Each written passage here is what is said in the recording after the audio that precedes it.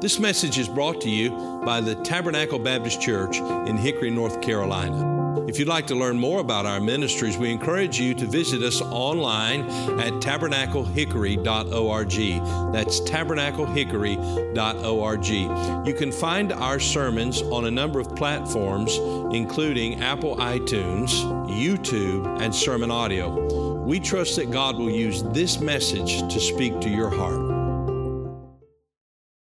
I'd like for you to look with me into the Old Testament. We come this evening to Psalm 22. Psalm 22. And for those of you in our church family, you know that we are reading through the Psalms together here in the month of April. And today is April the 5th. And so the section that we are reading today begins in Psalm 21 and goes through Psalm 25.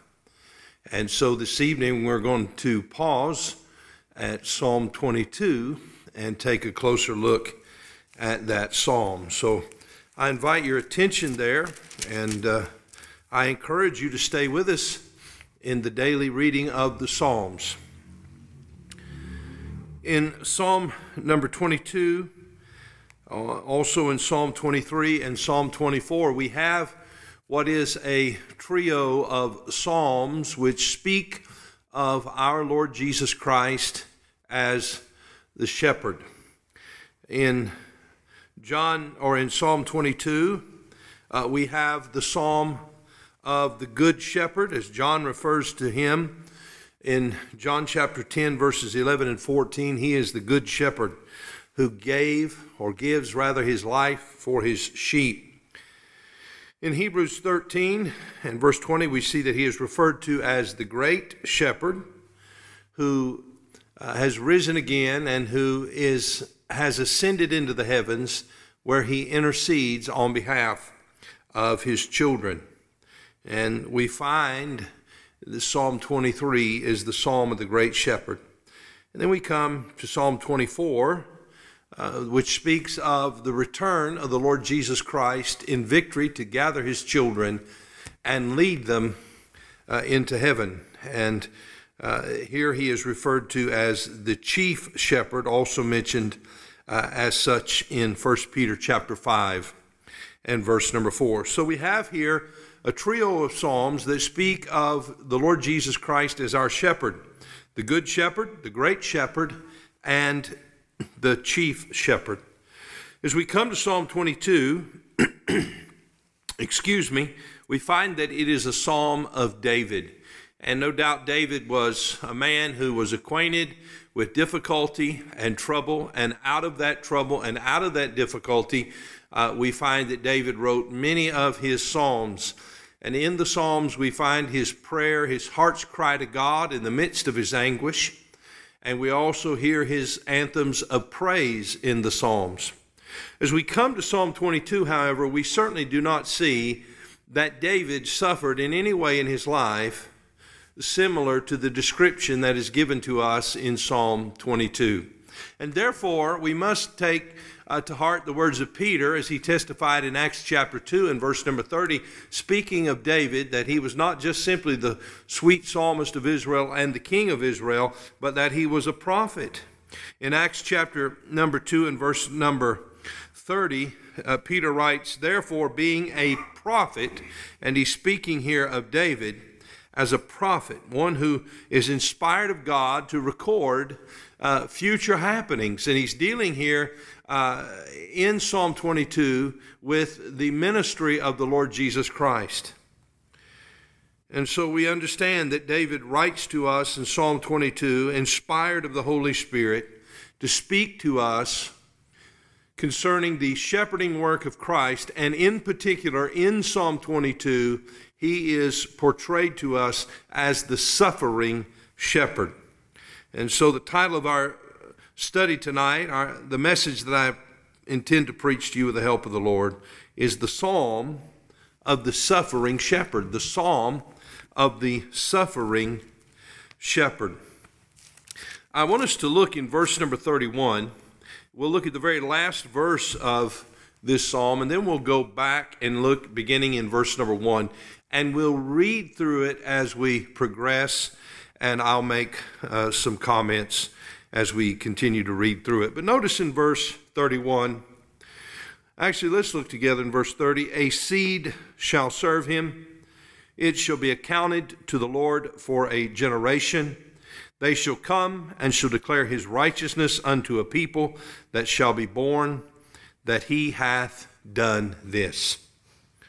The expression we find here in verse number 31, he hath done this, in the Hebrew is just simply one word, and this is what the word means: finished. Finished. When the Lord Jesus Christ died upon the cross, before he gave up the ghost, the Bible said he cried out, "It is finished." And so there is no doubt that we see in Psalm 22 a portrayal of the suffering of our Savior upon the cross of Calvary. And truthfully, what we have here is an open door that leads us into the heart and to the mind of our Savior as he hung upon the cross. Next Sunday, next Lord's Day, will be Resurrection Sunday. And as we think of the triumphal entry of the Lord Jesus Christ into Jerusalem and all of the teaching that he gave that week, the questions that came to him, the betrayal that was made by Judas, the Lord's Supper, the agony of his prayer in the garden, his trial and his scourging and his condemnation, and ultimately his death. All of these things are on our hearts during this week as we remember what Christ did for us on the cross. And as we come to Psalm 22, we see a portrayal of Christ's sufferings from his perspective. And we have in Isaiah 53 and in the book of Psalms, Psalm 22, we have a vivid description of his suffering and his agony. And so may the Lord speak to us tonight. We'll divide this psalm into three sections, and we'll look first of all at the reproach of the shepherd. The reproach of the shepherd. And then we'll look secondly at the resurrection of the shepherd. And then we'll look finally at the reign of the shepherd. The reign of the shepherd. But let's look first of all at the reproach of the shepherd. Notice, if you would please, verses 1 through 19 describe for us his agony and his suffering and shame that he endured upon the cross. And we see his reproach involves three elements here. Number one, he was abandoned by God. He was abandoned by God, his Father. Now notice, if you would, the shocking words we read to begin this psalm. My God, why hast thou forsaken me? And immediately our minds go to the cross and the utterance of the Lord Jesus when he cried out the same. My God, why hast thou forsaken me? Then he goes on to say, why art thou so far from helping me and from the words of my roaring? O my God, I cry in the daytime, but thou hearest not, and in the night season, and am not silent. Now we notice in these verses that a separation has taken place. The everlasting, eternal fellowship between the Father and the Son has been interrupted, and it comes to an interruption here upon the cross of Calvary. Now, what was the cause of that interruption? What would cause God the Father to turn his back upon his own Son and for Jesus Christ, the Son of God, to experience this thought or this emotion and the truth and the significance that he had ultimately now been forsaken by his Father? That was something that he had never experienced in his existence, his eternal existence with the Father. But now upon the cross, he experiences separation. The Bible tells us in 2 Corinthians chapter 5 and verse number 21, for he, that is God the Father, made him that is God the Son. For he made him to be sin for us who knew no sin, that we might be made the righteousness of God in him. What we understand is that when Jesus Christ, when he hung upon the cross, when he hung there upon the cross, he hung there as a sinner. Not that he was a sinner, he never sinned, but he hung there as the sin bearer. And all of our iniquity, as Isaiah says in Isaiah 53, all of our sin and our iniquity was laid upon him. He willingly drank that cup. We read of that in Matthew chapter 26, verses 38 to 45. When the Lord Jesus Christ prayed to his Father in the garden, and he asked his Father in his prayer in verse number 39 of Matthew 26, "Oh, my Father, if it be possible, let this cup pass from me. Nevertheless, not as I will, but as thou wilt." And then again in verse 42, he went away again the second time and prayed, saying, "O my Father, if this cup may not pass away from me, except I drink it, thy will be done." Here he is, the Son of God, the sinless, perfect Son of God, and he is being required to drink a cup.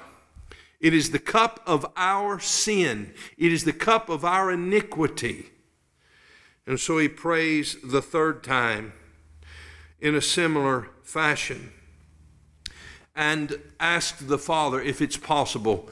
But it was not possible. And so the Lord Jesus obeyed the command of his Father. He fulfilled God's eternal plan that he was the Lamb slain from the foundation of the world. He is the only one that could satisfy the righteous demands of a holy God. He is the only one who could make the payment for our sin. And because of that, there is a separation that took place. He was abandoned by God. Notice in verse 3, "But thou art holy, O thou that inhabitest the praises of Israel." A holy God cannot look upon a sinful creature. And the only way that sin could be removed is when Jesus Christ, the sinless one, died on the cross and became sin for us. And so we cried, my God, why hast thou forsaken me?" The reproach of the shepherd, he's abandoned by God. Then we notice, secondly, in verse number 6, he is abused by men. Abused by men, those he came to die for, those he loved and set his affection upon.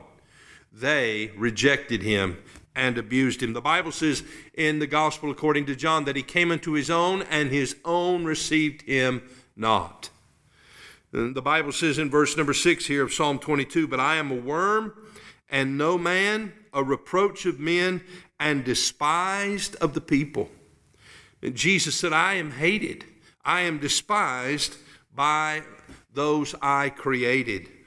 Isaiah 53, verse number 3 said, "He is despised and rejected of men, a man of sorrows and acquainted with grief. And we hid, as it were, our faces from him. He was despised, and we esteemed him not." What characterized his reception among men? Not that he was well loved, not that he was widely accepted, but that he was despised. Now notice the language he uses here in verse 6, "But I am a worm." That speaks of his low estate.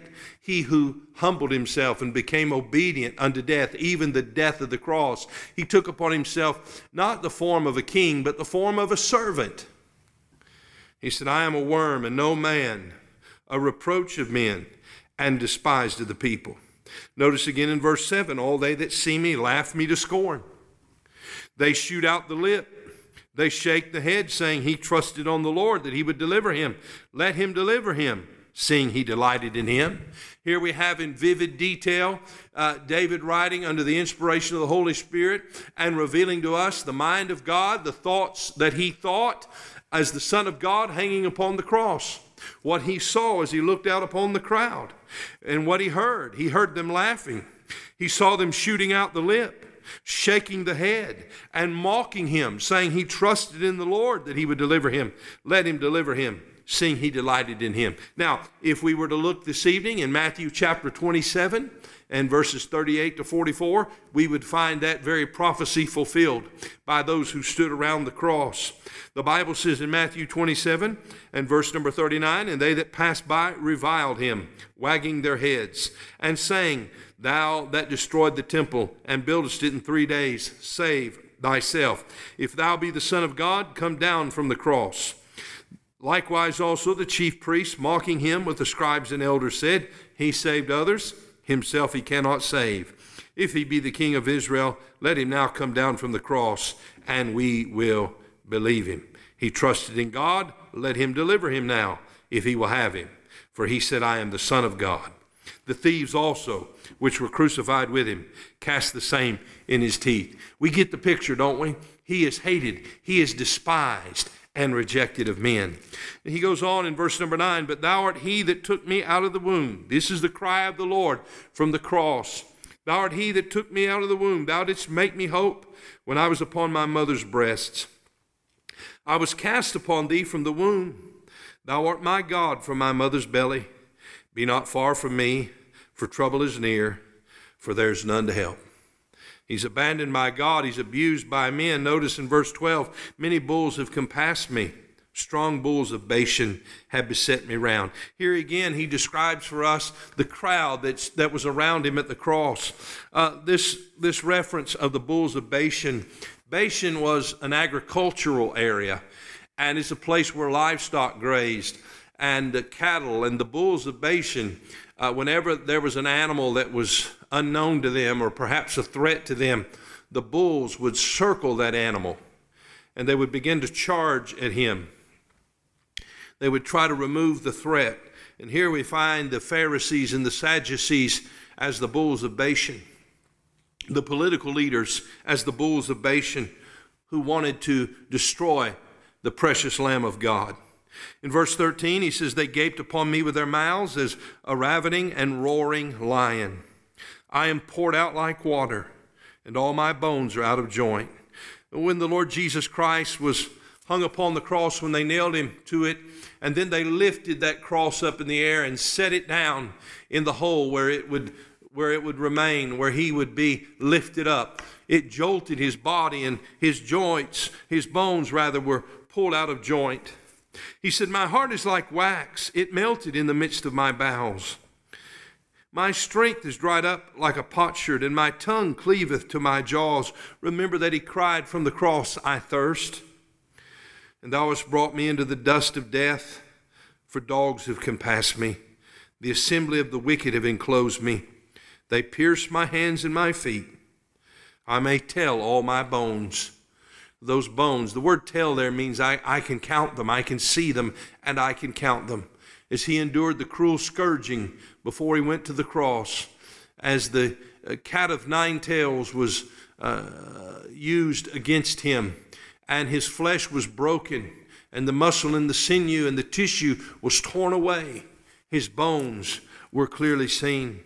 He said, I may tell all my bones. They look and stare upon me. They part my garments among them and cast lots upon my vesture. And as we read the account of the crucifixion, we find these very happenings taking place. You see the reproach of the shepherd, abandoned by God, abused by men, and then attacked by Satan. Notice, if you would please, in verse number 19, but be not thou far from me, O Lord, O my strength. Haste thee to help me. Deliver my soul from the sword, my darling from the power of the dog. Save me from the lion's mouth, for thou hast heard me from the horns of the unicorns. Here he is, facing Satan and all of his demonic hosts, as they scowl at him, as they howl at him, as they rejoice in what they perceive to be their victory. The Lord Jesus Christ experiences this attack of the roaring lion who walks about seeking whom he may devour. And so we have in verses 1 through 19 a description of his suffering. We see the reproach of the shepherd. But the psalm makes a dramatic change in verse number 22. It's as if there is a pause after verse number 21, and then a new direction we find in verse number 2. And that leads us to the second part of this psalm, and that is the resurrection of the shepherd. We find here in verse number 22, the suffering shepherd is no longer the suffering shepherd. He is the risen shepherd. Tragedy has turned to triumph. Notice in verse 22, I will declare thy name unto my brethren. In the midst of the congregation will I praise thee. Ye that fear the Lord, praise him. All ye the seed of Jacob, glorify him, and fear him, all ye the seed of Israel. For he hath not despised nor abhorred the affliction of the afflicted, neither hath he hid his face from him. But when he cried unto him, he heard. Here is the picture, the portrait of the risen Savior, the triumphant one. As Luke referred to his resurrection in Acts chapter 1 and verse number 3, he described it this way. He said that he showed himself alive by many infallible proofs. Without denial, the indisputable evidence is that Jesus Christ, the suffering shepherd who died on the cross, rose again on the third day. And that's why we are here, friends. That's why we have hope. That's why we have this promise of eternal life, because we have trusted in the risen Savior. The Bible said he was seen of them 40 days, and speaking of the things pertaining to the kingdom of God. Paul wrote of his resurrection and the irrefutable evidence of it in 1 Corinthians chapter 15, beginning in verse number 13. 1 Corinthians 15 and verse number 13, he said, But if there be no resurrection of the dead, then is Christ not risen. And if Christ be not risen, then is our preaching vain, and your faith is also vain. Yea, and we are found false prophets of God, because we have testified of God that he raised up Christ, whom he raised not up, if so be that the dead rise not. For if the dead rise not, then is not Christ raised. And if Christ be not raised, your faith is vain, and ye are yet in your sins. Then they also which are fallen asleep in Christ are perished. If in this life only we have hope in Christ, we are of all men most miserable. You see, a Christ that is not a resurrected Christ offers us no hope. He offers us no salvation, but he is the risen Lord. And Paul testified of that very clearly when he said to us in 1 Corinthians 15 that the Lord Jesus was buried and rose again the third day, verse number 4, according to the Scriptures, and that he was seen of Cephas, then of the 12. After that, he was seen of above 500 brethren at once. See, he was seen of Peter, and then he was seen of the 12, and then he was seen of above 500 brethren at once. The Lord Jesus Christ, his resurrection can be attested to and certified because of the eyewitness accounts.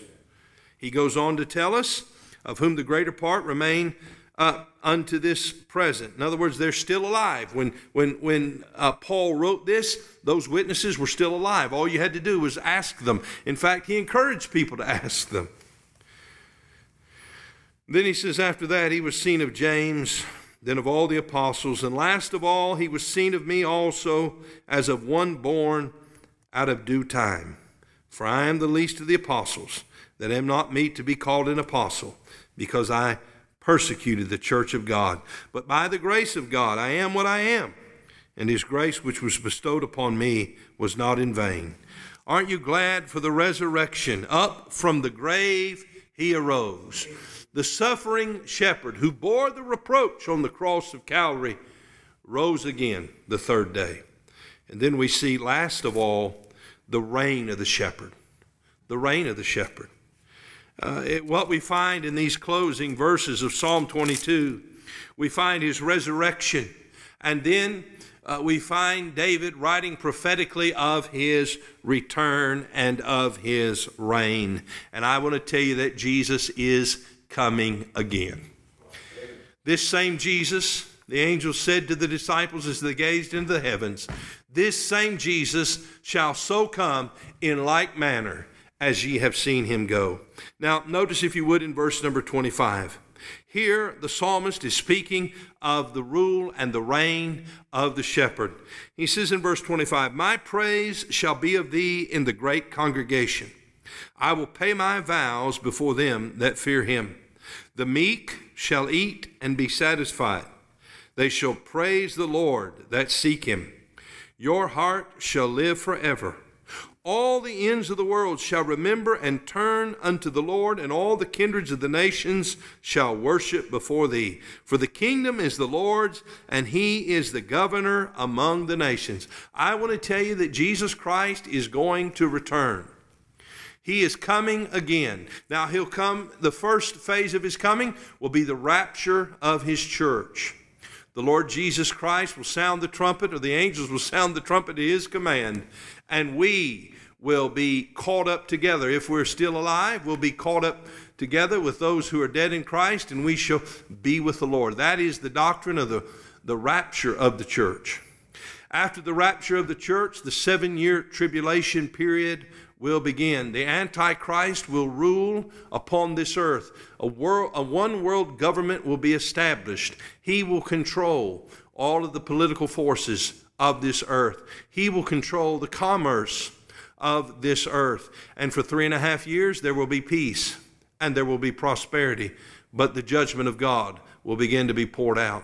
The last 3.5 years, there will be, after the desecration in the temple, there will be a time of great tribulation like there has never been experienced upon this earth, and like there never will be experienced upon this earth. And the judgment of God will be poured out upon this world. At the end of that 7-year tribulation period, the Lord Jesus will come with his saints. That's with us. And he will destroy the armies that have united to fight with the Antichrist against Israel and against God. They'll be destroyed. And a new kingdom will be ushered in. That's the millennial kingdom. And let me tell you who will reign on that throne. That's King Jesus. He will be the governor of the earth. The meek shall eat and be satisfied. The ends of the world shall remember and turn unto the Lord, and all the kindreds of the nations shall worship before thee. That is speaking of that time when the Lord Jesus Christ is ruling and reigning upon this earth. Verse 28, for the kingdom is the Lord's, and he is the governor among the nations. Verse 29, all they that be fat upon the earth shall eat and worship. All they that go down into the dust shall bow before him, and none can keep alive his own soul. A seed shall serve him. It shall be accounted to the Lord for a generation. They shall come and shall declare his righteousness unto a people that shall be born, that he hath done this. You see, when it's all said and done, when the suffering Savior, who is the risen Savior, returns and establishes his rule, then the people of God will gather round and say, he hath done this, and he does all things well. And so we find in Psalm 22 a portrait, a picture, the psalm of the suffering shepherd. I want to ask you a question. Do you know this evening that Jesus Christ gave his life on the cross for you? He knew no sin. That means he never sinned. But God the Father made him to be sin for us. When he obeyed the command of his Father and drank that cup of our iniquity, he became sin for us. When he hung upon the cross, he hung there as a substitutionary sacrifice, dying in our place. But God, the Bible says in Romans 5:8, commendeth his love toward us, or he proved his love toward us, in that while we were yet sinners, Christ died for us. I want you to know, he died on the cross for you. He died in your place. He took the suffering of your sin and the shame of your sin and the reproach of your sin and the judgment of a holy, righteous God. He took all of that for you on the cross. He died for you. He was buried. And on the third day, up from the grave he arose, triumphant over death and hell. And as the resurrected Savior, he offers everlasting life to all who will believe upon him. He said to Martha and to Mary, he said to them, I am the resurrection and the life. He that believeth in me, though he were dead, yet shall he live. There is life after death, and that life is only found in one place, in Jesus Christ. I hope that you have called upon the risen Savior. And if you have, I want to encourage you, draw upon his life each day, and may the Lord help us to walk in victory. And then we look forward to the reign. I want to tell you, Jesus is coming again. He's coming. And people are looking around with all of the events of our world and the virus and all of the threat of the economic troubles that may follow. And they're beginning to wonder, is this a sign of the times? Could this be the beginning of the end? I don't know if this is the beginning of the end. I do believe the next event on God's time calendar is the rapture of his church. And that could happen at any moment. And I want you to know that what will happen after that, the judgment of God poured out upon this earth, is so severe and so serious, we cannot compare what we're dealing with now to what will happen then. And so, friend, I want to encourage you. Understand that our time is short. In fact, the time of our life could end at any moment. Let's put our faith and trust in Jesus. Let's rejoice and not let our hearts be troubled, because we know the King and we rest that he is bringing all things to pass. And so we just gather around him and we say, he hath done this. It is finished. He does all things well. Thank you for listening to this message from Tabernacle Baptist Church. We pray that God has used his word to speak to your heart today. If you'd like to learn more about the ministries of Tabernacle Baptist Church, you can go to our website, tabernaclehickory.org. That is tabernaclehickory.org. There you'll find additional resources that we pray God will use to be a help to you.